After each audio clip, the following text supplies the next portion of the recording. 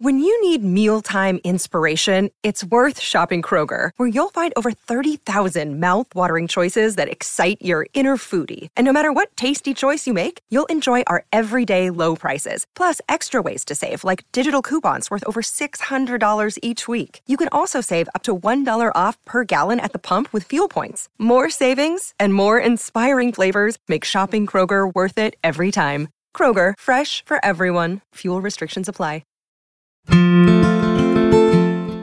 Good morning, afternoon, or evening, depending on where you are.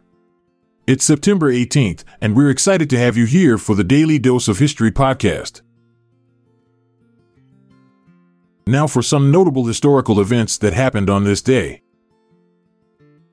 The Battle of Kapetron, which took place on September 18th, 1048, was a significant historical event involving a combined Byzantine-Georgian army and a Seljuq army. This clash occurred in the region of Kapetron, located in modern-day Turkey. The battle was a result of ongoing territorial disputes and power struggles between the Byzantine Empire and the Seljuq Sultanate. The Byzantine-Georgian alliance aimed to defend their territories and halt the Seljuq expansion. Despite initial success, the Seljuq forces managed to regroup and launch a counterattack, ultimately leading to their victory.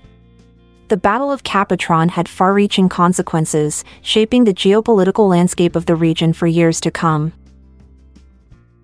On September 18th, 1066, Norwegian King Harald Hardrada, accompanied by Tostig Godwin's son, landed at the mouth of the Humber River, marking the beginning of their invasion of England.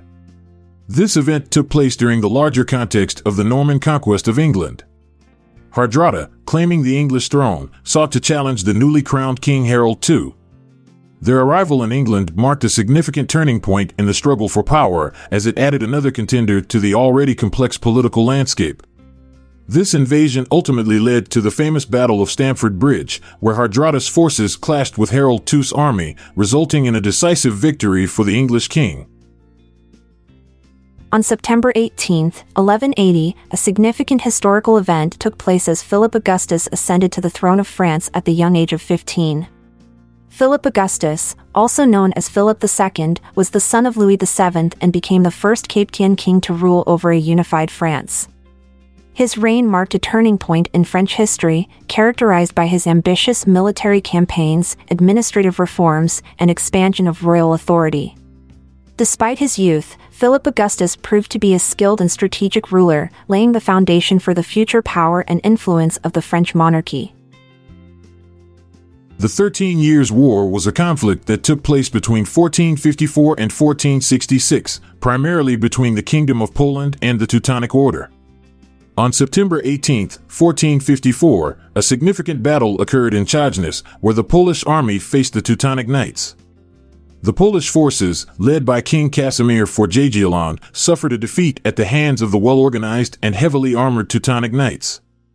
This battle marked a setback for the Polish side, but it did not deter their determination to continue the war. The 13 Years' War ultimately resulted in the defeat of the Teutonic Order and the signing of the Second Peace of Thorn in 1466. The Treaty of Belgrade, signed on September 18, 1739, marked a significant event in history as Austria ceded land south of the Sava and Danube rivers to the Ottoman Empire. This treaty was a result of the Austro-Turkish War, which had been ongoing since 1737. The terms of the treaty were disadvantageous for Austria, as they had to relinquish control over territories that they had previously held.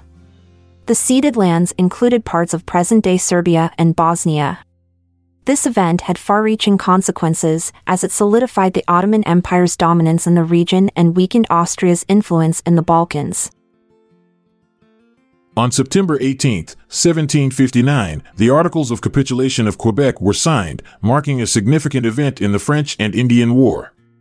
The conflict, fought between the British and French in North America, had reached a critical point with the siege of Quebec. The British forces, led by General James Wolfe, successfully captured the city after a daring assault on the Plains of Abraham.